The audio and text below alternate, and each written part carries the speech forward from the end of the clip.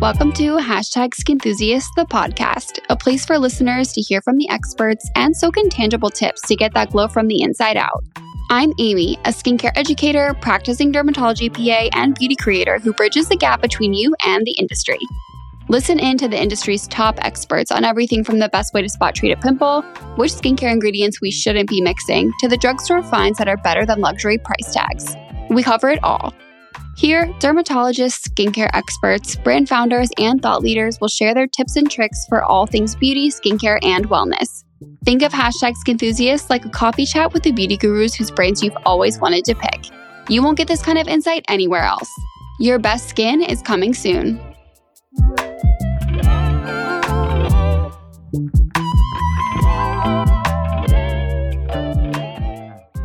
This guest needs no introduction. Dr. Shereene Idriss, PILLOWTALKDERM herself, is on the podcast today. I've been following Dr. Idriss for years after a follower sent me her PILLOWTALKDERM series, and I've always loved her candid and no bullshit approach to skincare. We talk about everything from your at-home skincare routine, is preventative Botox even a thing, what you need to know about at-home devices, and should you be using collagen powders. This episode is so packed with information, you're going to want to take notes.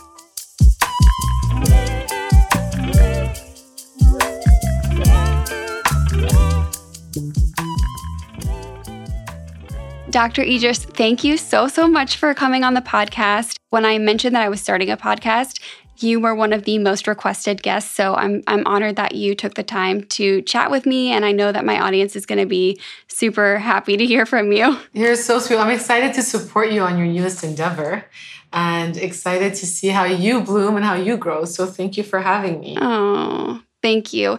So I've been drawn to you for years now. Actually, it was a follower who first sent me your account with the PILLOWTALKDERM series and all of that fun stuff.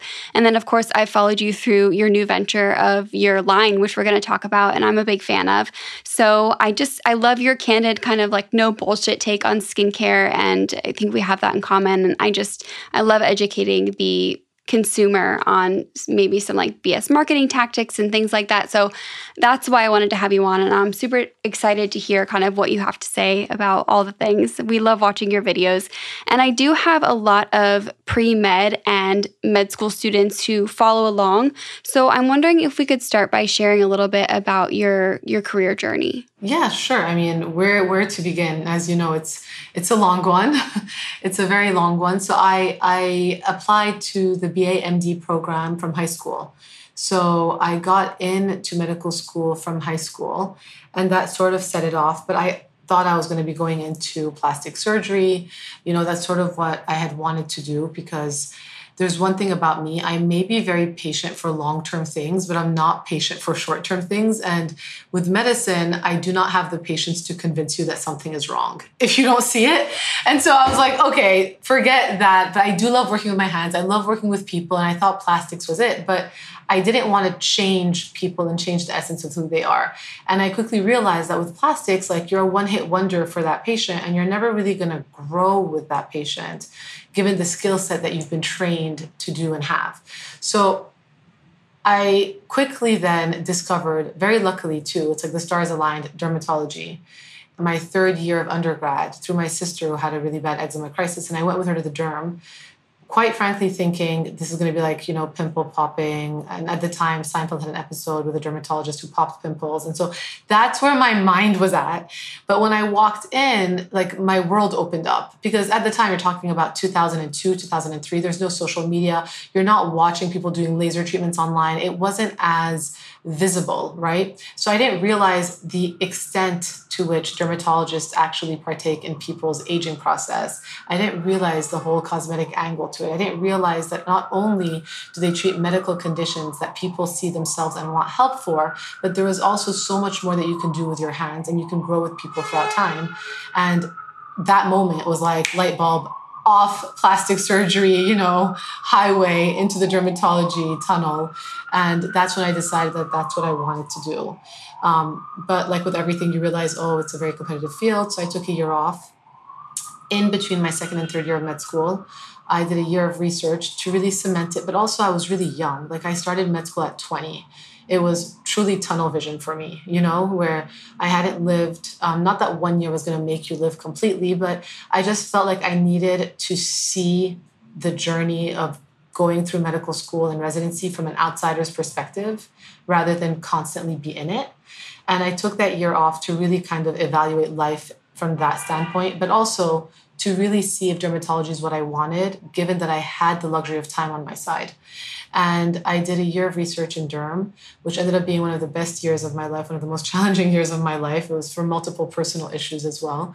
But it was truly a pivotal moment for me. And that's when I applied after that. And luckily I got in. And I then completed the 4 years of training post-MD in Boston. And now fast forward, we're here, which has been crazy, over 20 years now from start to finish. Yeah, that's an amazing, amazing journey. I really admire you guys and all the hard work that you go through. It's a long road, and dermatology being one of, if not the most competitive field for residency, it's very cool to watch from the sidelines.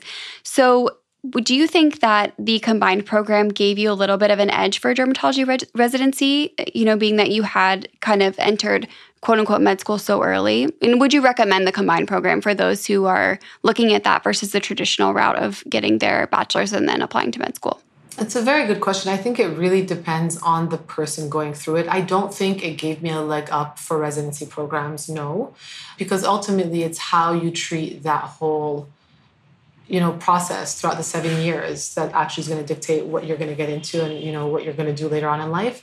But I think it really depends on the personalities. And there were many times in which I wanted to quit, but I would tell myself, okay, well, I got accepted. Let me at least get my MD and no one can take that away. And then I could figure out what I want to do next. So for me, it was like a security blanket that once I was in it, it kept me going to actually accomplish my goal. So it ended up working really well for me in that way. But there was a lot of people that I knew had to drop out. They realized they weren't happy. They had an identity crisis. So ultimately, I think you have to be very honest with yourself about what it is that you want. And you kind of have to understand your personality before applying and committing to something for that long. Because it's not going to be that fair for someone to take that spot away from somebody else who might really want it if you're kind of like, on the fence. Personally, for me, that track really did keep my eye on the prize. Like, it allowed me to realize that 7 years is really not that long, because at the time, 7 years was like half my life, right? At 17, when you're applying, you're like, 7 years ago, I was 10. Like, now I'm 17. What's going to happen? So at the time, it was like literally the next third of my life. But now in hindsight, like, it's truly just a blip on the radar. So again, perspective is everything. But definitely, if you have the opportunity and you're able to, and your heart is in it, and that's what you want to do, apply, see what happens, and go from there. Yeah, I commend you. That is so young to make such a big decision, but also speaks to as a student and as a person. So I agree. If it's something that, if you're offered a position in a program like that, it would be really, really difficult to turn down. That's an amazing opportunity. Yeah, it was truly an amazing opportunity. So I want to talk a little bit before we get to your line just about skincare in general. Mm-hmm. I think that's what people love to hear about from you. So what are some products and steps that you think everybody needs in their routine? Like, if you had a blanket statement that everyone should use, like maybe 2 or 3 things. Everyone should use a cleanser. Everyone should use some type of moisturizer based on your environment. And everyone should use some sort of sunscreen, I would say. And the moisturizer, ideally, if it's loaded with some kind of antioxidant, 2 for 1, great.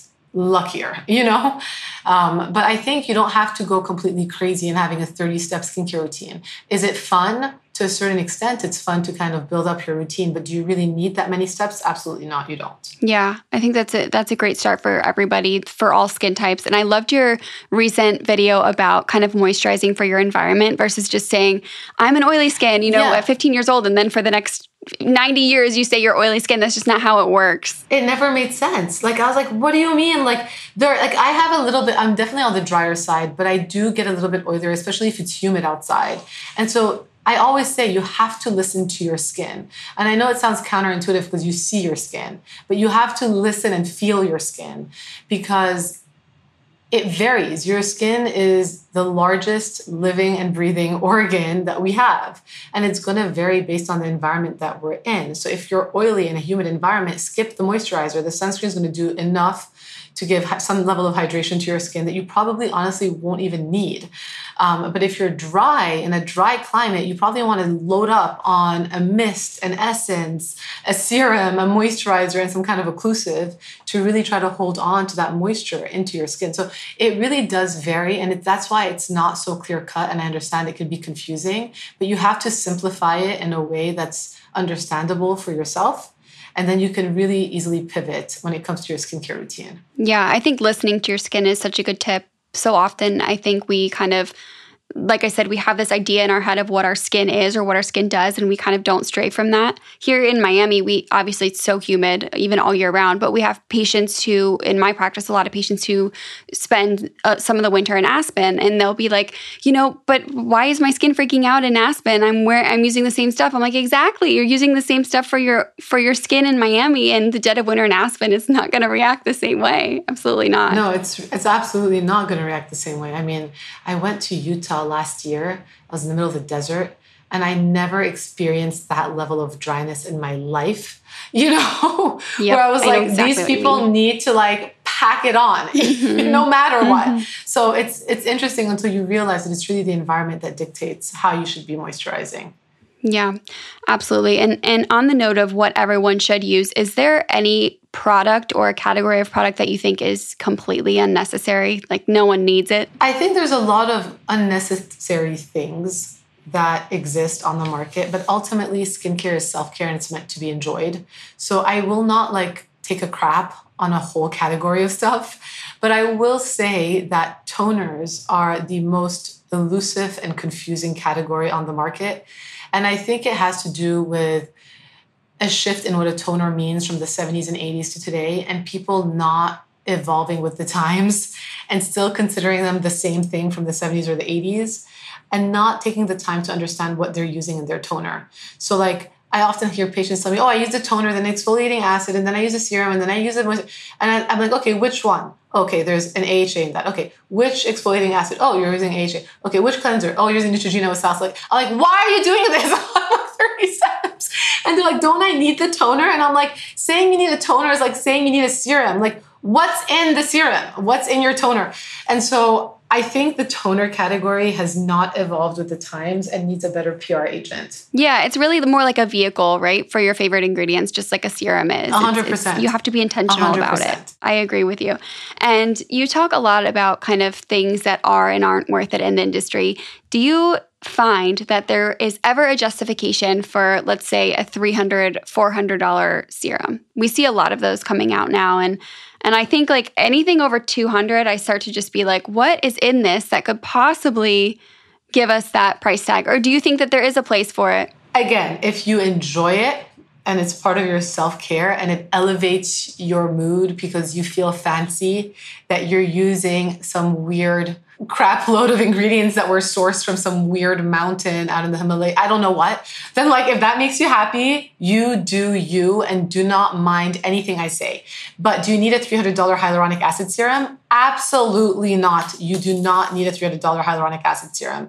I don't care where that hyaluronic acid came from. It could have come up from the Queen of Sheba's back. No, you don't need a $300 hyaluronic acid serum. There are certain things that are just, it's an insult to people's intelligence, and I'm so shocked how people still fall for it, Yeah, I'm with you on that one. I think when we start talking about growth factors and stuff, that piques my interest a little bit more. But when you're talking about hyaluronic acid for $300, it's a basic. Yeah, it blows my mind. It's a basic. And it's just one of those things that you just don't need in multiple steps of your routine. Now, people oftentimes misconstrue what I've said about hyaluronic acid, and I'm not going back on my words, but you do not need a dedicated hyaluronic acid product in your lineup. And I stand by that. You can have it in one product, but you don't need it in 12 steps of your skincare routine either. So kind of be mindful about how much of it you're getting, because the overall additive effect, especially of low molecular weight, and I've seen this firsthand in my practice, and obviously what you see, you cannot generalize for the public, but I see 100 patients a week, does have an inflammatory effect on the skin's surface and on the barrier over time. So you have to lay off it a little bit in order to get the best results in the long run. Yeah. That's kind of my rule of thumb with things like HA, with humectants in general, or with niacinamide. I'm like, you're already getting it. There's really no need. I guarantee if you do an audit of your skincare routine that you're using right now, those 2 ingredients are probably in 1 or more of the products, So yeah, I agree. That's what I like too when you talk about the Major Fade Serum, which is one of my favorite products, how you call it a hydrating serum. I think that's really helpful, because a lot of times when people don't see the word hyaluronic acid, they assume, like if it's not on the label, on the front label, they assume it's not a hydrating serum, which just isn't the case. And I love that serum. That's one of my favorites. So that combination of the hydrators, and then of course the ingredients to help with hyperpigmentation. I like how you say it that way, because a lot of brands don't. They'd rather you go and then buy their hyaluronic acid serum, It just doesn't make sense. It doesn't make sense. And ultimately, I think the consumers you've seen this firsthand through your practice, like they get more and more confused. And I was also confused at one point. I'm like, wait, what am I doing over here? And if I'm confused with the knowledge that we have, what is a layperson going to feel when they're getting bombarded left, right, and center with all of these ads and advertisements? And at the end of the day, you're only going to die with so much money. So it's not about taking people for a ride. It's also about helping them help themselves in the process, which I do think the industry has lost sight of a little bit. Yeah, I think that's why I'm so compelled by brands like yours that are created by experts, and also experts that are well-versed in how to educate the public, right? Because there can be an expert that starts a brand, but if there isn't that kind of open line of communication sometimes, I think it can be difficult. So I think the more and more we see this, the smarter and smarter the consumer is going to get and be able to make some of these decisions on their own. And listen, you can't generalize that all experts are good, right? Human beings either, right? So at least with the open line of communication, to your point, it gives the consumers a chance to make their own decisions and make up their minds about the person who is talking behind the screen. Because you may not necessarily know that person, but over time, you'll see a trend and a behavior pattern in somebody, and you can get to know who that person is through that, or if they decide to share more of their life. So unless they're like really good sociopaths and good liars. But in general, I think we're entering an era where you're no longer just buying a pretty product on a shelf. You're buying an ethos. You're buying a philosophy. You're buying what a person truly stands for. And actually, you're buying what that person actually encompasses and represents. So I think it's much more than just an expert speaking.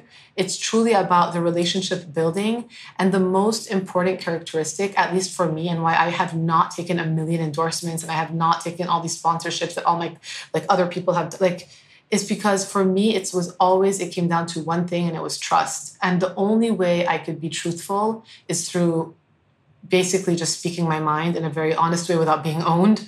And that's my personality. It doesn't mean that people who take sponsorships are not trustworthy, but I felt for my journey, I didn't want to break that trust by being a puppet for other people, because I didn't know how to work within that framework, if that makes sense. Mm-hmm. Yeah, absolutely. I think that really does set you apart, because, I'm thinking of so many of the other experts I follow, and I do see a trend, which, like you said, I take sponsorships. I don't see anything wrong with it. I think as long as you truly believe in the product and the science behind it, there's nothing wrong with it. But it is a breath of fresh air, even coming from another creator, to see that, because, it does give you this just kind of era of authority and trust that people can trust. And I think that was... I had one colleague get mad at me once because I said I don't take sponsorships. I was like, listen, I'm not saying that you're bad if you take sponsorships, and it's not about you. It's truly what I said is me, my personality. For me to feel as transparent and honest, I don't know how to answer to someone. My husband said it best when he met me. He was like, "You're unemployable, Shereene." I'm like, I know. Literally. He's like, "You are a danger zone." And I'm like, I know. And I need to be on my own because I don't know how to be contained. And the more I feel contained, the more I want to erupt. It's like a weird, so I knew it has nothing to, that's why it's not a blanketed statement across the board. It's each person has their own path. For me, in order to maintain that trust, I felt like I couldn't do that because I didn't know how to be how to work within that framework. Do you know what I'm saying? It doesn't mean it can't be done. I totally know what you're saying. But yes. it's a very, very personal thing based on your personality. And me, unfortunately, I have a lot of faults in mine. And one of them is I don't know how to you know what I mean? Be sort of within that framework.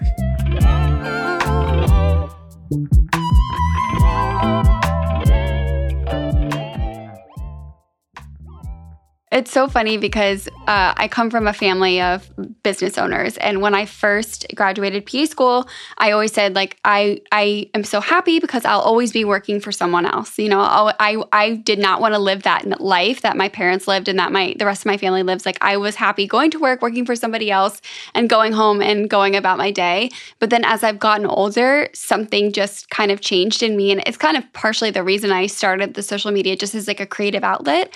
But I do feel that it is in your blood sometimes, whether or not you're somebody who can live out somebody else's dream, or if you really have to kind of pave your own way and do your own thing. I really do think it's in your blood and you can't fight it. I think you're 100% right, but it's also a very dangerous narrative to sort of romanticize. And you see it a lot on social media where it's like, oh, entrepreneurs. Oh, I'm here to tell you I am the biggest slave to everybody who works alongside me, you know, and it is not a romantic path to take. And I actually, when you're saying your thing, I was looking at you like, oh, I wish I were like that. In an honestly, an envious way, I wish I had that sort of personality. And I'm not saying this in a derogatory way at all. It would have made life so much simpler. It would have been good for me to want to be that way. But to your point, it's in your nature. And if you have that in your nature, unless you scratch it in some way, shape, or form, you can end up feeling, resentful at things. And that's a resentful person is never going to be a happy person. And so you do have to figure out how can you scratch your itch with your eyes wide open, so that you don't get yourself into the trouble of starting a business and realizing, wait, I'm not meant to be an entrepreneur. Do you know what I'm saying? So which is the scariest path of them all, right? You invest all this time and money and then decide it's not for you. Yeah. And it's better to admit that earlier rather than later because you don't want to get into a bigger, deeper, darker hole. But I see it a lot. And I see it a lot, especially with younger medical students or even residents who are like, oh, I want to do this. And I'm like, listen, that's all great. It's all fun and games. But first and foremost, learn your craft, really, become an expert within your craft and hone in on that.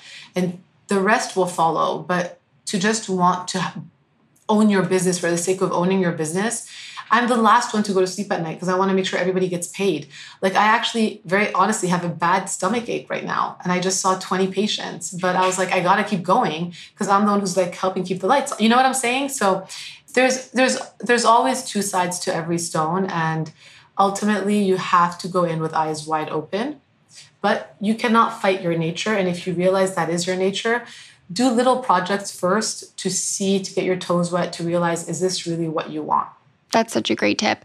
Did you feel like throughout medical school, you already knew you were going to have your own practice one day, or is it something that kind of came about later? I mean, listen, my husband's, we met 1 hour in, he told me that I knew what I was from the beginning, and I always knew that I wanted to try to do my own thing on my own terms.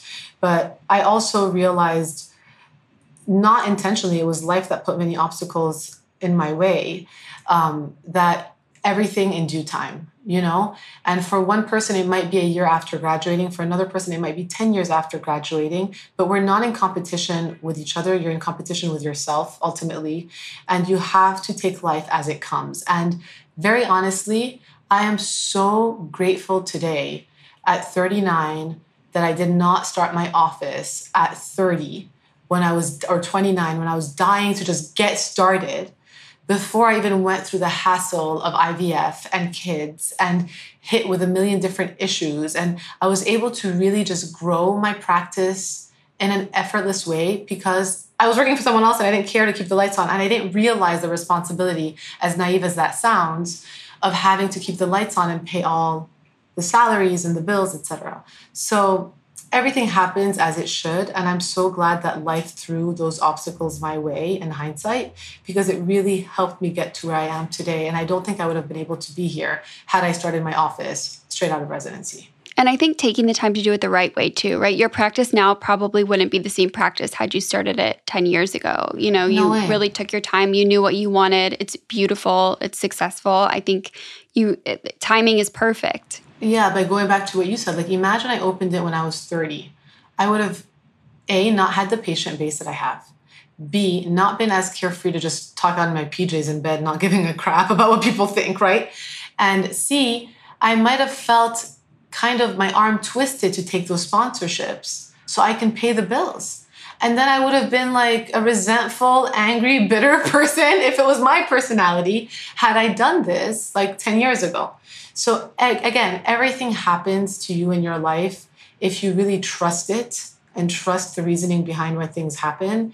When one door closes, a bigger opportunity opens around the corner. I really believe that. And I tell myself that even when shit is actively hitting the fan and all I want to do is cry in fetal position, I really do tell myself, don't hate on this moment because you don't know what's going to come next. Or what it's saving you from. I try to remind myself of that too. You know, we sometimes have our sights and our hearts set on an outcome, but usually when we don't get it, there's a reason. And I believe it's saving us from heartache down the road. And maybe that goal wouldn't have been exactly what we thought it was going to be. Yeah, I'm completely aligned with you on that, 100%. So speaking of your practice, I want to talk a little bit about, so you see 100 patients a week. That is insane. Yeah. That is a lot of patients.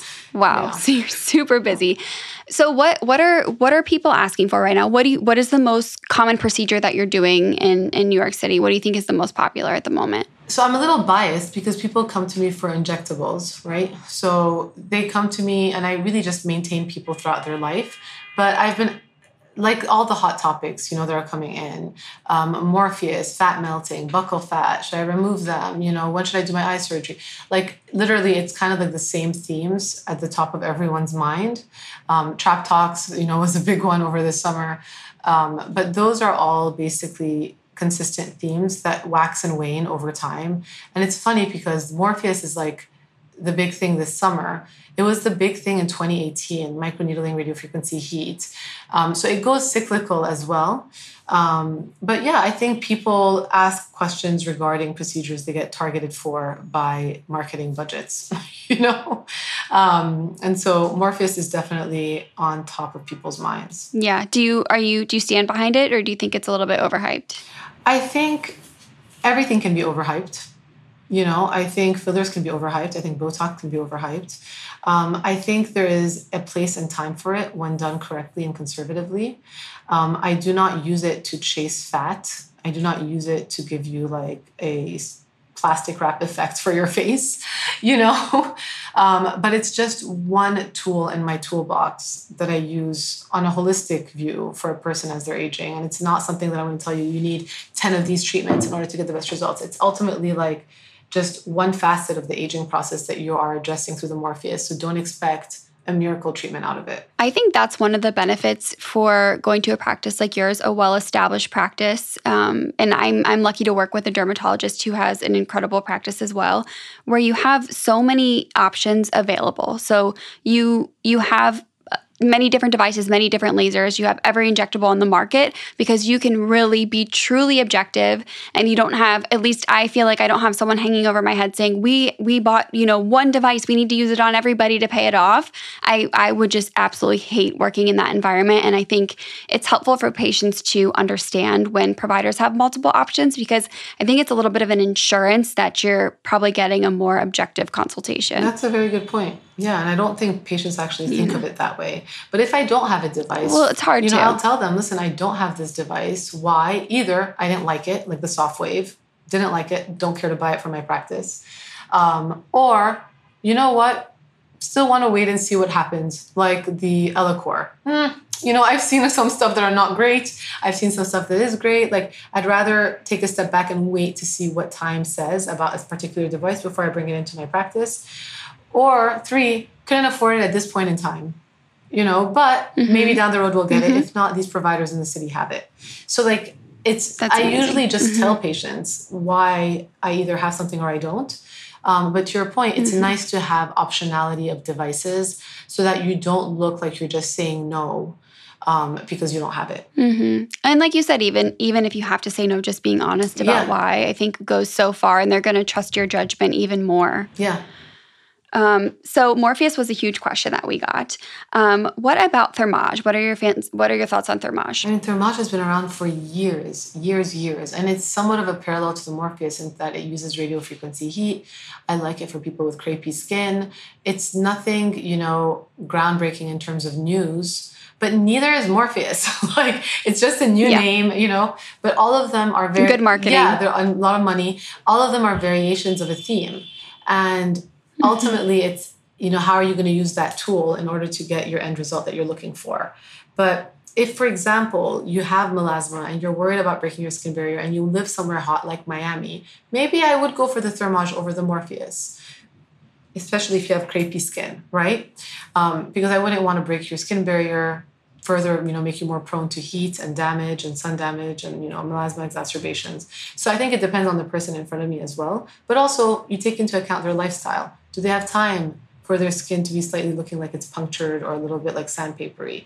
Or do they not have time? Like, what is their lifestyle like? So ultimately, it really just depends on the person sitting in front of me and what I'm looking at, and actually taking into consideration that person's lifestyle. Yeah, and I think you've been open about, you do all therapy, right? You said you do that about once a year. I think I saw a video about that. Yeah, I do it like once every year and a half. Once every year and a half. Can you tell the audience a little bit about that and why you chose that one for those who... That's one I get a lot of questions about, is all therapy. Yeah, so all therapy is ultrasound energy heat that is delivered in a very focused way and concentrated way through several different layers of your skin without breaking your skin barrier. So kind of similar to the Thermage, in that Thermage uses radiofrequency heat in a more diffuse way, right? All therapy uses ultrasound energy in a more focused way. And they're all kind of doing the same thing, right? Creating zones of injury, allowing your muscles to contract, stimulating your fibroblasts to secrete collagen. So they're all kind of doing the same thing at the end of the day. The reason why I started with Ulthera was just plain luck at the time in the practice that I was at. I just wanted to see what it felt like. So I did it at like 29 or 30. And I thought it sucked at the time because I had no sagging. I was 29 or 30. It did suck. I was like, well, I'm not going to see it. What am I expecting from this? But it was only in hindsight, as I saw pictures, and I found pictures of myself by a complete accident 2 years later. And I was like, oh, I kind of see what it did there. It kind of tightened around my eyes. Like my lid was a little bit heavier. Maybe I'm going to give this a chance again. So I did it 2 years later, giving it a chance again. At that point, I was 31. And then I waited a year and a half to 2 years. So I was 33. And I was like, shit, I'm going through IVF. I cannot do anything while I am pregnant. Let me do this treatment throughout my pregnancy because it's going to keep working for 6 months for me. So that's sort of how the Ulthera story happened. And I did it before my first pregnancy just to kind of get me going for like the 9, 10, 11, 12 months, whatever it was. And the timing worked out perfectly where I did the other one before my other pregnancy. So it ended up being every year and a half to 2 years. So that's how the whole Ulthera situation happened for me. And it's in hindsight, looking back, that I'm like, wow, I am predisposed to a lot of sagging because I have a weak jawline. I've always had weak platysmal muscles. They've never been like tight like Angelina, or like you, I could tell you have like a nice little tight 90 degree. I could tell from the Zoom, like I've always been soft here my whole life. But looking back at like 39 versus 29 or 30 with a little bit more definition and a little bit more, like tightness to the skin, I was like, wow, it really did do something over time. And I'm not doing a million tightening procedures in between. I literally just tried the Morpheus for the first time on my face to see what it felt like a week ago. So it's interesting to kind of see how things evolve and how your perception of things evolve over time. Mm-hmm. And selfishly, all therapy is one of my favorites as well. Selfishly, I'm curious, number one, how do you approach pain control for your patients? And then are you using anything, like pre-treating them with anything, obviously making sure they're on their retinoids and things like that. But is there any, the elastin, anything else that's marketed pre-procedure that you like to use? Nope. I think that's a little bit of like fluff and huff to make them use elastin before an Ulthera. And it's like for the practice to sell the practice because it's quote unquote a medical grade. No, I don't do that. I'm like, just continue whatever it is that you're doing. I'm actually not even worried about you being on a retinol before Ulthera. I'm not breaking your skin barrier. Maybe you might get more high B, potentially. But if you're not that prone, you'll probably be fine. The only thing I ask for is do you have any sort of silicone in your face? And I want to know if they've had any sort of herpetic, breakouts or anything like that. Shingles, I can pre-treat them with that. But in terms of pain control, throughout the years, when I first started the practice I used to work at, used to offer Percocet and Valium. But with the whole opioid thing, I was like, I don't want to feed into anyone's addiction with any sort of like Oxy or any. So we do not have Percocet in my office. I don't want to carry it here. But the way I've realized that is the best way, at least for myself, and that I've seen it translate through my patients, is applying cold air onto the face through the Zimmer, while giving them plus or minus a Valium if they want it, 45 minutes before. And then we have the laughing gas as an extra add-on if they think they need it. So the cold air and the Valium have been like the best thing. The cold air is actually number one. If I had to pick one form of pain control, it would be cold air. Number two would be the Valium because it just, numbs the effect.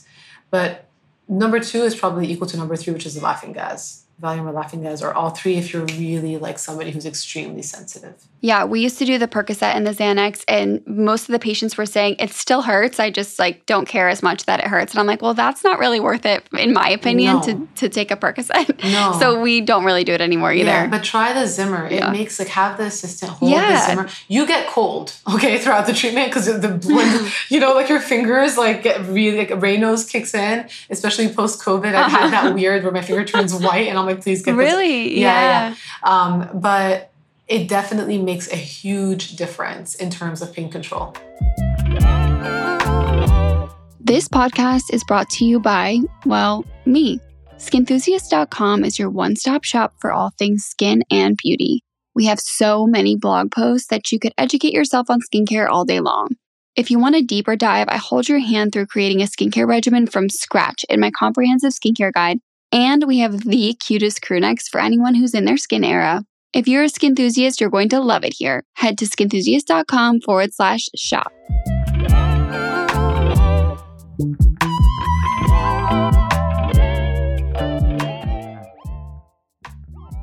So another listener question was, what are your tips for a double chin? I think I've heard you kind of explain this really beautifully.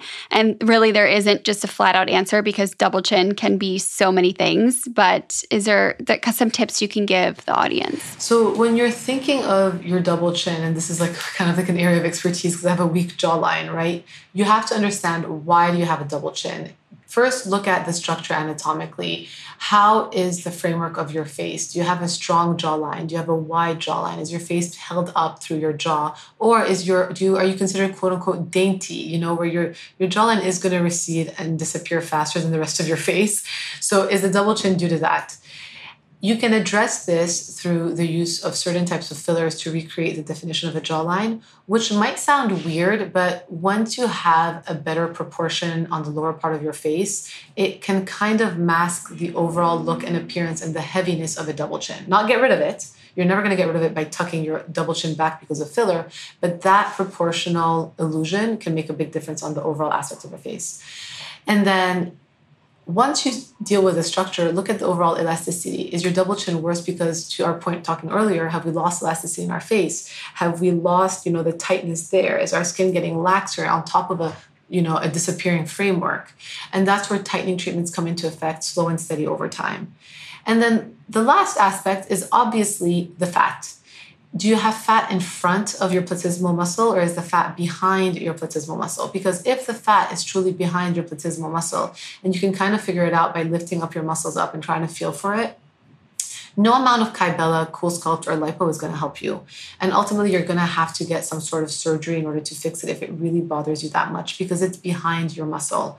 But if you have a tiny pooch of fat in front of your muscle that is just bothering you because it's adding to an extra lump that you do not necessarily, or hump you do not want on your neck, then you can address it through minimally invasive ways like Kybella, understanding that you're going to need several treatments and it's not necessarily a home run. So I tell my patients the gold standard is still lipo in this case, because do it one and done and be free versus going in for several treatments of Kybella. But a lot of people don't want to do that. So I give them the option, obviously.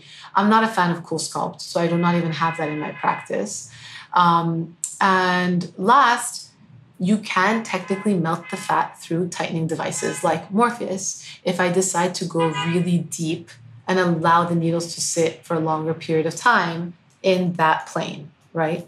But I talk to patients about it and I take into account like their heritage. Are they Irish? Are they crepey? Or are they somebody who has thicker skin? And can they handle it? And where they are in their stage of life. Are they 20 or are they 50 years old and never want to get a facelift? So it depends on the person who's sitting in front of me, how we approach it.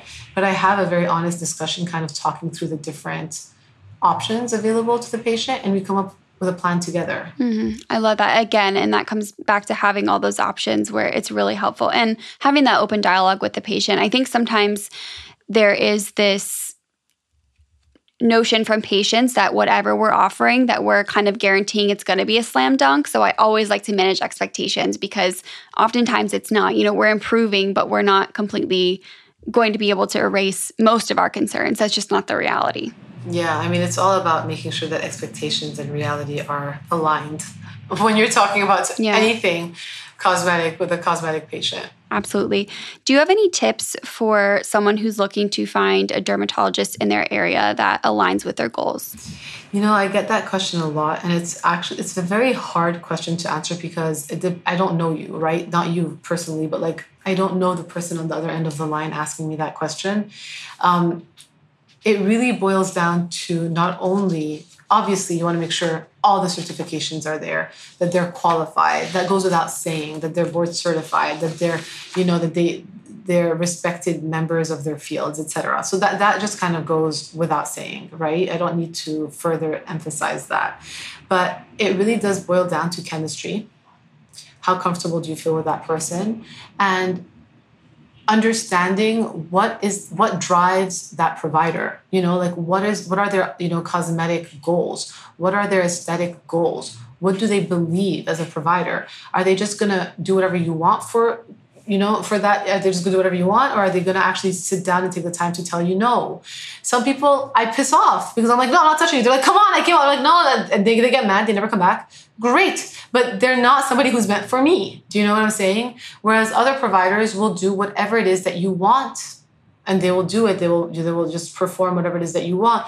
But you have to find the doctor who's for you in terms of how you guys sync, how you guys jive, and what that person stands for. And I think when it comes to procedures, I just tell people all the time, look at the staff around the office. How do they look? Because if the staff looks crazy, chances are that is a result from what you're going to, you know what I mean? Maybe to an extreme end of the spectrum, but the fact that the provider has not stopped them or told them no, it is somewhat telling. So I think you can kind of judge very superficially based on the staff of a practice. And I think the provider themselves too. Sometimes you see injectors who look kind of crazy, and I'm like, I mean, if that's the aesthetic then sometimes that is the aesthetic that the patient is looking for, right? Sometimes they want, especially here in Miami. In Miami, that overdone look is in, and I'm not that provider, but you can kind of tell. I mean, you can tell, but it's almost like a hairdresser who has really crappy hair, but they're the best hairdresser in the world. Unfortunately, and it's interesting when you're talking about the actual physicians themselves. Like, I, for better or for worse, treat myself because I don't ever want the physician who works with me to feel bad if I don't like what they did. I'd rather take ownership over that. And there are areas I'll never be able to treat, like my own under eyes or whatever it is. I can't put filler there. I can't fix, do that to myself. But I could see a situation where a provider lets their colleague take care of them and they start to lose sense of their own proportions. And over time, they get lost in their own face and they don't even realize it. And maybe people don't have the nerve to tell them they look weird after a certain point. So I empathize. I feel bad for a subset of providers because I don't know if they realize that they look off. And to your point, maybe that there's another subset that loves that look. And then you really know if that's what you want to be with or not. But I don't know if we can generalize across the board because it's very easy to lose sense of yourself. And that's why I do not treat myself more than twice a year. I really am strict with myself. I do not let myself, let me just put a little dab here, no. There's no little dabs or little touch-ups or little hints. It's done, move on. No one's looking that closely, even though it's not maybe perfect on it because I treated myself. I can't see my angles, it doesn't matter. Let it settle, move on, come back to it in a few months. But not everyone has that sort of willpower. Yeah, absolutely. I think it can get dangerous when you start touching up every month, your Botox and your filler and not letting a single line come back. And you've talked about this before, like letting your Botox kind of wear off. And I'm a big fan of doing that too. I like keeping some natural movement back in my face. I don't do my Botox every 3 to 4 months. I kind of wait till it's driving me absolutely crazy and then I'll do it. Yeah. I think it's just smarter overall. Like, you'll age better. A couple other questions from followers. Do you recommend regular facials for your patients? It depends. Like if a person has problematic skin, clogged pores, etc., I think facials are a great tool to bridge the gap between problematic skin and non-problematic skin as you're figuring out the right routine for you and your treatment protocols kicking in. If you have clear skin and you feel the need to get facials every month in order to maintain clear skin, then something is wrong with your own skincare routine. If that need is felt that I have to go in for a facial every month in order to get clear skin. If you're getting facials because you enjoy them, God bless, you do you. You know what I mean? Like, I'm never going to tell a patient not to get a facial if they really enjoy it and it's part of their self-care. Me, Shereene, personally, I get a little claustrophobic when someone's over my face. So I'd rather get a massage. I'd rather go spend an hour once a month getting a massage than getting a facial for me. But I don't dismiss the idea of facials for patients, especially if they have problematic skin or they're trying to figure out what is their right routine and they need, hand-holding to get them to their goal. And next question, what at-home tools do you think actually have some validity? Microcurrent, LED? I think all at-home tools can have some sort of validity, but the only thing that matters is if you use them. Like if they're just there and you're not using them, like I have a Saluma, I've never used it. It's useless. It's a complete waste of money and space. I have a new face. The cleaning lady thought it was a questionable device. I told her, get your mind out of the gutter. It's for my face. You know what I mean? Like, I just never used it. But like, it's there by my bedside. And so, oh God, I never thought about what my cleaning lady must think. Yeah, she did. She was like, what is that? And I was like, don't worry, But yeah, so anyway, it was kind of funny. But like, it's only as good as you're actually going to use them. But I think the only kind of caution I give is like laser hair removal at home, be very careful. I think when you're talking about like infrared devices, LED devices, if they're heat generating devices and you're prone to hyperpigmentation, be very careful because they can definitely trigger that. And I think when you're talking about microneedling tools, be very careful in the sense of causing any sort of infection if you didn't clean your device or your tool. And be careful because you kind of think you need to go long and strong. And so you don't recognize how hard you need to go on your own face. So you don't want to cause more damage in the process. What are your thoughts on like collagen powders? And what are your favorite ways to increase collagen in the skin? So I don't think collagen powders are that useful. I've been doing a little test myself where I've been drinking collagen powders now for like a week. I'm trying to do this for like the next 3 months without changing my skincare routine to kind of see. So I started it after the Morpheus, just even though I should have not done the Morpheus if I was really being really scientific about it. So far, I don't see any difference. It's only been a week, so too early to tell. But I think when you look at the data regarding collagen powders, much like more rigorous studies need to be done. I think there was one interesting study that was a little bit, I believe, like funded by the company or by people in the company. But there was one interesting study in the Journal of Drugs of Dermatology that mentioned that collagen powders can trigger your body into believing that there's a breakdown in collagen that then causes you to then go into overdrive and to stimulate your own collagen production. I thought that was an interesting theory, hypothesis. So I wish somebody would take the time, effort, and energy to really study it well, in a way that is controlled, where you have a group who do the exact same thing on their face and eat the exact same foods for like the next 3 months, and another group who does, and then kind of compare and see. But it's going to be impossible to measure with all the variables of life that come into play.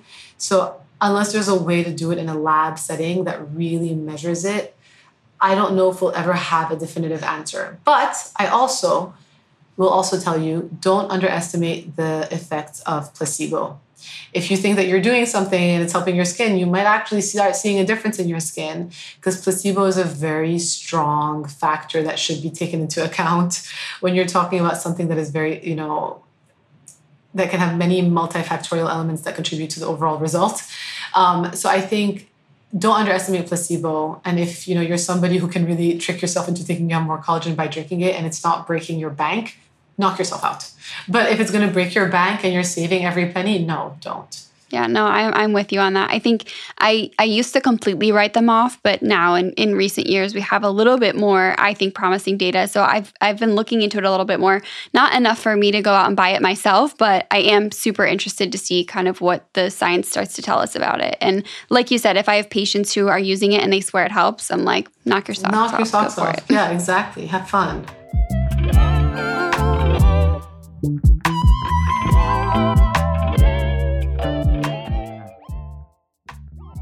So I want to talk a little bit about Pillow Talk Derm, the line. At what point in your career did the thoughts of a brand start to pop up? Or was that something you were like, from the get-go, I want my own brand? I did not want my own brand from the get-go, and I did not start Pillow Talk Derm with that intention. And when you think about Pillow Talk Derm and the social media part of this, and Instagram, it started back in 2018 when there were hardly no derms on social. And I actually got a few DMs from colleagues who thought they were sending it to somebody else saying, look at this one. What does she think she's doing? Yeah. So it's kind of funny in hindsight. I never cared. Very honestly, that sort of stuff just rolls off I don't really care. I'm like, yeah, okay, sure. If it's stupid, it's stupid. But if something will happen. So I didn't do it because of that. I did it because I was at a darker place in my life at the time. And it was a way for me to just kind of vent in a way, about all the frustrations that I was hearing about throughout the day and to get over my own fear of social speaking. So that was how it was born. The idea of a skincare line started to get planted, I would say, late 2019 by followers who were like, when are you going to do your own thing? And I was like, should I do my own thing? I was like, I don't have enough. What do I know about doing my own thing? I'm not a business person in that sense. I know how to see patients. I'm not going to run a company. What does that mean to do my own thing? And then in 2020, so probably a year later, there was and I was growing and I was talking a lot more and really just giving social more of my time and my attention. There was a lot more skincare drama than I think we've ever seen, especially surrounding brands and not delivering on what they were claiming to deliver around sunscreens, around this. And on one of those scandalous days, I went on social and I was like, this is enough. I mean, it's so crazy that you can't even trust the brands that we think we can trust. What does that mean? Should we do our own brand? And I was kind of asking it rhetorically, not really asking it. I guess the seed was planted, so subconsciously I was thinking about it, but I wasn't thinking about it consciously when I asked. And it was over 10,000 people voted, and it was 99% yes. So I was like, if this isn't a sign, maybe I should do something with this. And that's when I started really taking it seriously and really doing the homework and taking the steps I need to take in order to make it a reality. And what was the journey like for you? Was it much more difficult than you thought to kind of help with the formulations and bring this brand to life, or did it happen quicker than you thought? Absolutely. So I take one step back. In late 2019, the reason why the seed was planted is because I was approached as well by a brand incubator to create a brand for me. And that's when the seed was truly, it was followers and that I forgot until you asked me this question. And so that really did kind of spark my interest. And so I went down the road of discussing it with them in order to learn more about the process and what it entailed. But they wanted to own me. It was crazy, And I was like, I'm not going to just give you my name and be a monkey for you, for your product. No way. Again, it goes back to my, unemployed. I would have been the worst partner for them. And the guy was like, well, you see, he got so mad. He was like, it's going to cost you $7 million to start your brand and for you to do it from the ground up. And you think it's easy. And I was like, yeah. But I was like, I don't even know if I want to do my own brand. This was 2019, right? But if I do it, I'm going to do it on my own. And then when I did the poll thing, I was like, okay, we're doing it. And I thought, how hard could this be? It's not hard if you don't care. It is extremely hard if you give a shit. And I say that because when you give a shit, every detail of it matters. And for other people, the details don't matter. And so you have sloppy people left, right, and center along, not just in this industry, in any industry, I would say, but particularly within this one where you have to go to one lab, then you have to go to the contract manufacturer, then you have to make the pieces. You have to make sure the pieces look right. You want to make sure that it actually fits. You want to make sure. So there were so many uninvolved steps that guy was not necessarily far off in like telling me how much money I need to spend to start my own brand. I did not spend $7 million, but like I spent a lot of my life savings, all of my life savings to start this brand.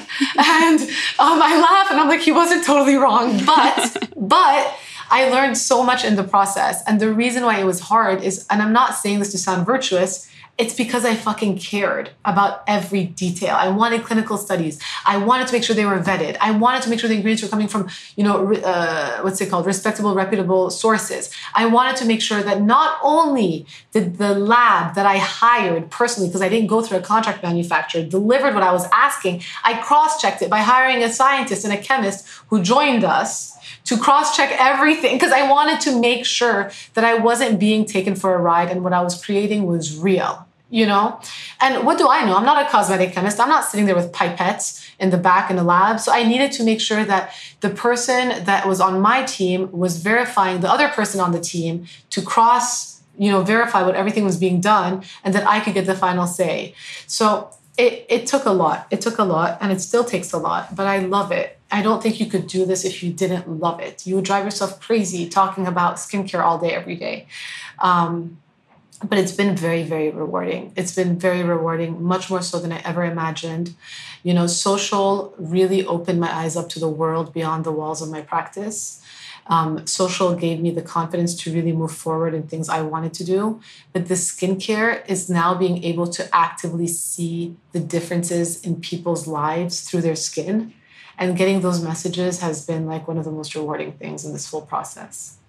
Yeah, I'm sure it's rewarding to get those messages even before, when you're helping people just with the education, but then to get those messages from your heart and soul that you created and packaged, it must feel really amazing. It's amazing. I mean, when you see like your own, like I paint, right? I hated giving away a painting. Or selling not because I was greedy, but I felt like a part of me was gone. Right. Do you know? Mm-hmm. And so I've sold a couple of paintings in my life, and I always cried when I would sell them because I'd give them away, and I was like, no, I don't want to give it away. It was like a part of me. So this is truly a part of me. Do you know what I'm saying? That I'm seeing in people's bathrooms, in people's shelfies, in their pictures, in their stories, like. And it's like, oh my God, like I never in my wildest dreams thought that I could be able to affect so many people beyond just the walls of an office, or even just like talking through social. So it's been very, very, very touching. Yeah, that's amazing. I can imagine it must feel incredible. So I mentioned I love the Major Fade Serum, but I'm curious, what has been the most popular product from the brand? The Depuffer has been our... Oh, yes? Yeah. I see it everywhere. I see people using it all the time, like just talking through their routines and they're like not even mentioning it. I'm like, that's the Depuffer. Yeah. People love the Depuffer. And it started kind of as like a joke because I was like, F you face rollers. Because at 2019, everyone was asking me about face rollers. So I wanted to create a product that would mimic the effects of a face roller through actives and that would keep working for you long after you're done rolling. And I wanted it to be useful for my patients, post-injections, post-treatments. Like, why are you just doing a lymphatic massage where that fluid is going to fill right back up 5 minutes after you're done, right? And I wanted people to have it, especially post-Sculptra, where you have to massage your face. Yeah. And so that's a great use for that thing. That's how I use it. All the time. So smart. It's the best because you have the serum and you have the roller and it's gliding and you're not getting like rug burn through like massaging and you're able to then help with inflammation and the bruising through the arnica. Like it was thought of in that way. But I never thought people would love it as much as they do. That was, I think, the most, the sleeping horse has been the Depuffer, and it's won unexpectedly 5 awards, and we launched in April. And it just won the Best of Beauty award by Allure, which was crazy. Congratulations. I didn't know that. Yeah, last week. So it was thank you. It was very exciting. But yeah, that's been our I think our gateway drug into PILLOWTALKDERM for a lot of people. I love that. And I saw a post that you created a little while ago about the Active Seal Moisturizer and its use of THD ascorbate. And my audience will have heard me say this a million times, but that's my favorite form of vitamin C. I have really sensitive skin. I tend to get some little breakouts with L-ascorbic acid.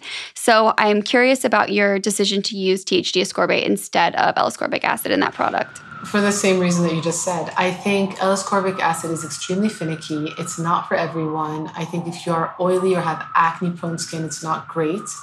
It's just, the stability issues are it's hard. It's a hard ingredient to incorporate into a routine, into a product. And my whole shtick with everything is I'd rather you be consistent with something over time than go in hard, wrong, and strong. So consistency over intensity.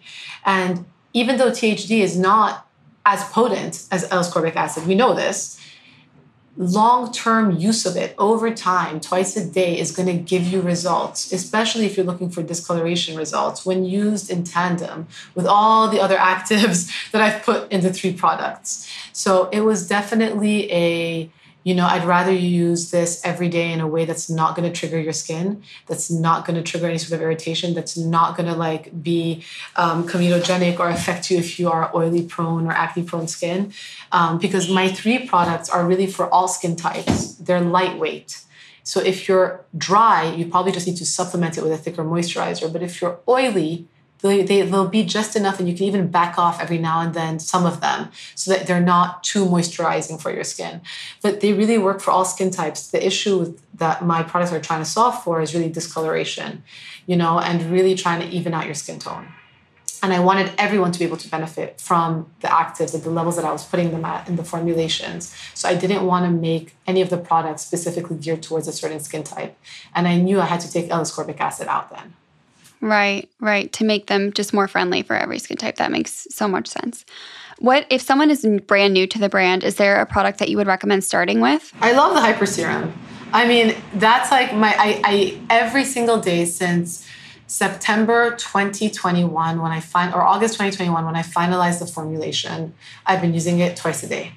And we launched last September, and it's been now a year that we've been in business. And the Hyper Serum has been a staple in my routine. And I know that the moisturizer has the vitamin C, but if it's too humid out, I'll use the Hyper Serum. I won't necessarily use the moisturizer. And then I'll use the sunscreen. It's like I just can't part ways with the Hyper Serum. And I even use it as an eye cream for my under eyes. It's really been a godsend. And this summer was the first summer really where I would say last summer I was super stressed. And with the launch of the skincare, that the stress really did flare my melasma on my right cheek. This year, the stress was much less compared to last year. I wasn't launching a brand. And my melasma over the course of the summer did not flare nearly as much as it did last year, having been on this very consistent routine now for nearly 2 years. That's one of the most common complaints, obviously, because the majority of my followers are, between 25 and 35, and they're women. So, of course, melasma is one of the most common concerns. So that will be good for them to know. And like I said, I'm a huge fan of that product. I've been using it for quite a while now.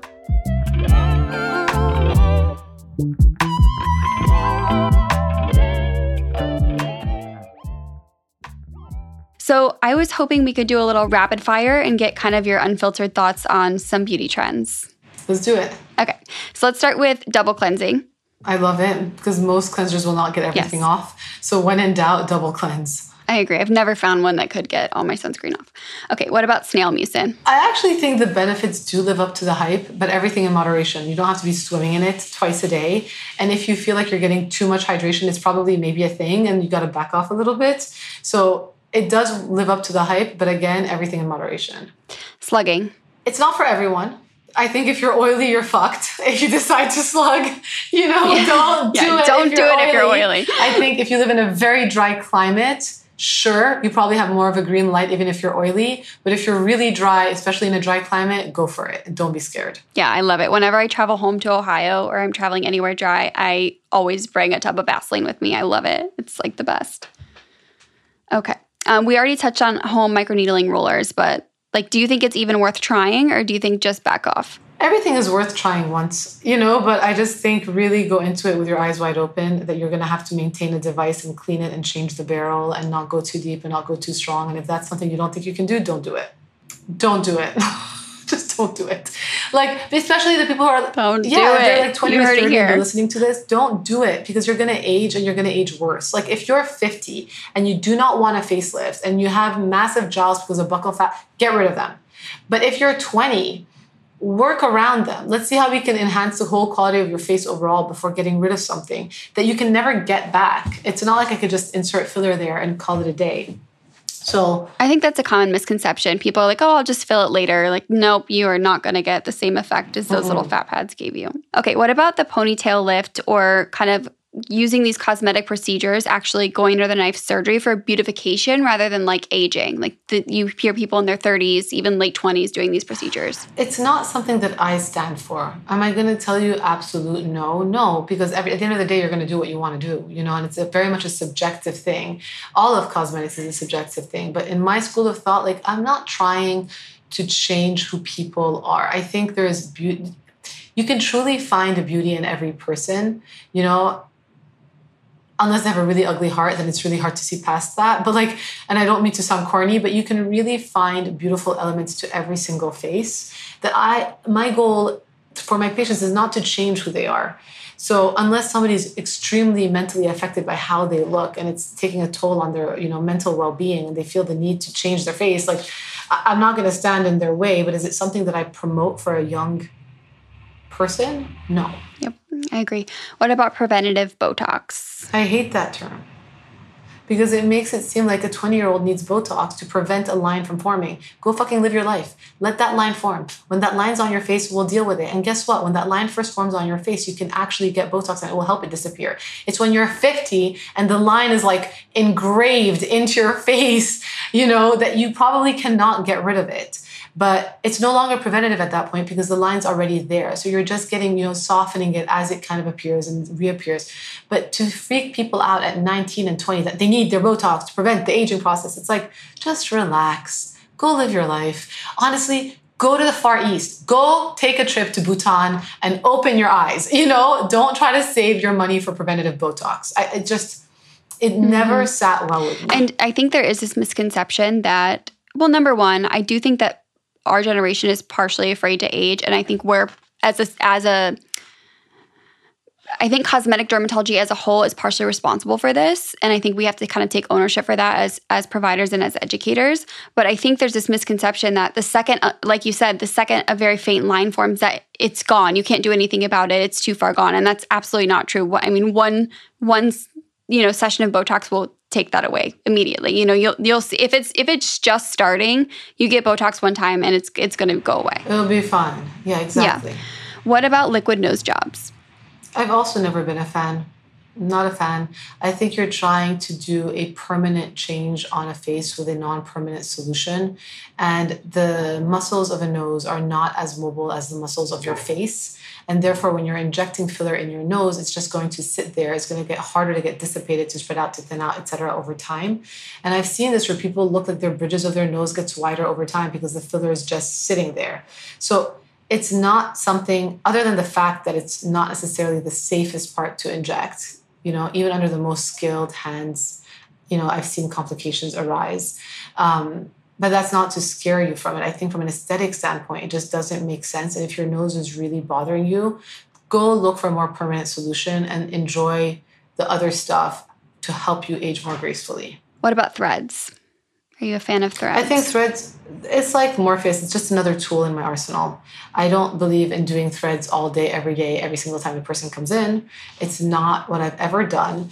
But is it going to help somebody to pick up a little bit of extra weight, especially in a direction that's hard to achieve through filler?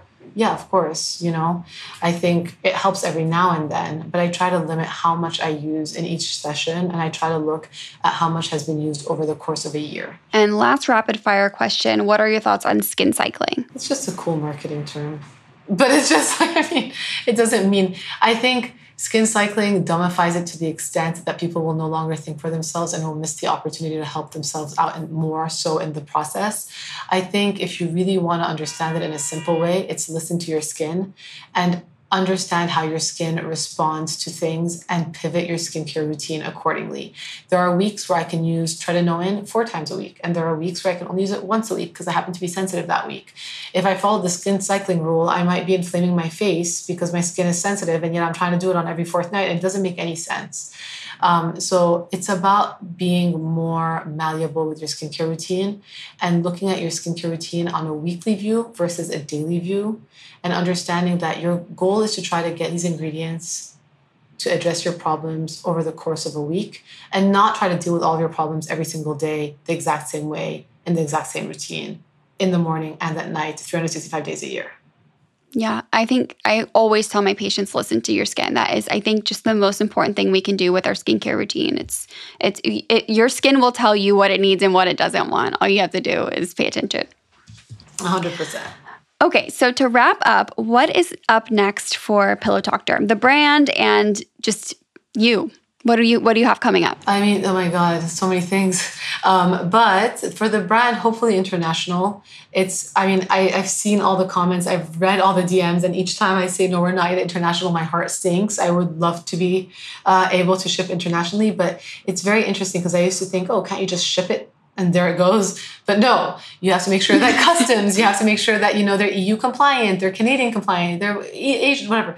That the ingredients are actually okay. Like I could not sell my flash mask as it is now in Canada because 15% glycolic acid is too high for Canada. Their upper limit is 10%. So you have to have all of these things that I don't want to be doing. I want to do everything above board. So I'm not just trying to flip a quick switch and have people get it in a way that's not sustainable for the long run. So I'm trying to do it really correctly. So hopefully internationally, and with that, I would love to be able to travel with my brand to be like, hey guys, let me show you guys in real time what that means. So that's very exciting. And then hopefully decorate my apartment. I need some furniture. For me personally, we moved a year ago and I only have one couch and 2 chairs. And I need to decorate my apartment, and it's actually embarrassing. But my kids are so small that they love the empty space. I'm sure they love all the room. But I need an apartment that I can actually call a home now. Yeah, that will be exciting too. I think you've had a busy few years. Yeah. Take some time to do those things that you've been dying to do. Okay, what is your holy grail skincare product? Other than the hyper serum, I think. So from your brand, it's the hyper serum. I love the hyper serum. That's the one you can't live without. I love it because I do have discoloration. And then what about outside? I love Weleda Skin Food. I think it is, especially for the winter time, and I'm on the drier end, I'm looking at my lips are all chapped and cracked because I've been licking them. But it definitely helps with my face. I put it on my face in a slugging situation. I put them on my lips for lip basting.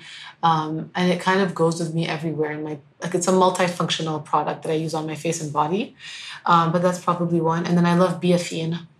That's a product I haven't, every time I travel with my kids, God forbid, I have it in case they need it for a burn, a scrape, a scratch, a cut, whatever it is. I have Biafine. Yeah, definitely good to have in your arsenal.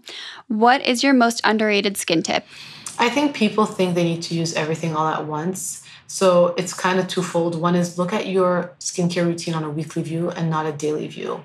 And once you have that understanding, it's easier to pivot your skin's needs without feeling like you're missing out on getting the benefits of every active. And I think the second biggest tip that I have, I had it in my mind. Yes, I know what I was going to say. It's basically focus your skincare routine on your biggest problem first. Tackle it systematically. And once you start addressing it problem by problem, you will start building a skincare routine that encompasses various different issues in a way that is really well balanced for your skin.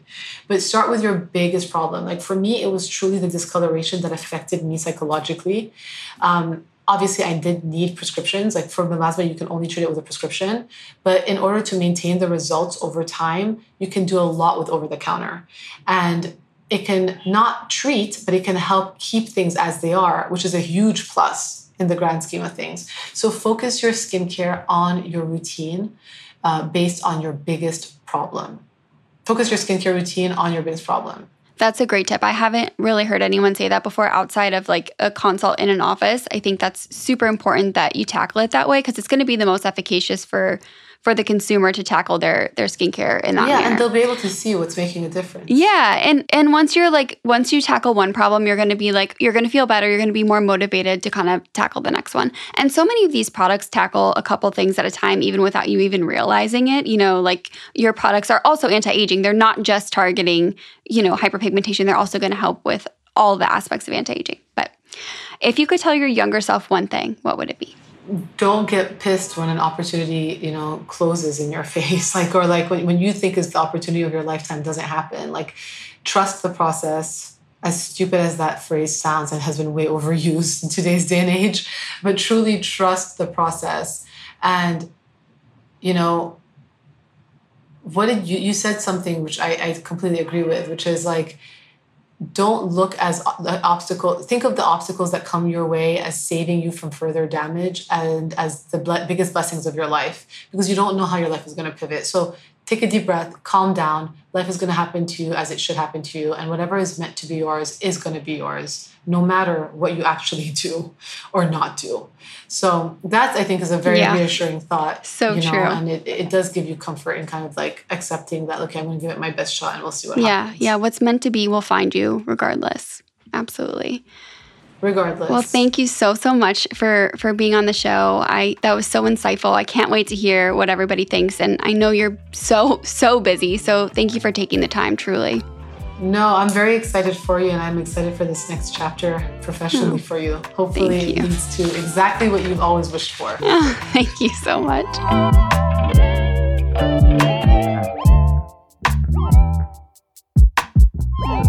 This episode was so insightful. I hope that you guys were able to take away some major tips for your at-home routine and possibly even some questions for the next time you see your own dermatology provider. Pillow Talk Derm is going to be giving away a bundle of products to one lucky listener. All you have to do is follow Pillow Talk Derm on Instagram and then comment on my latest reel with your biggest takeaway from the episode and your biggest skincare concern. I cannot wait for you guys to try the Hyper Serum. It's truly one of my favorite hyperpigmentation serums in my routine. And with that, I'll see you next week, skin enthusiasts.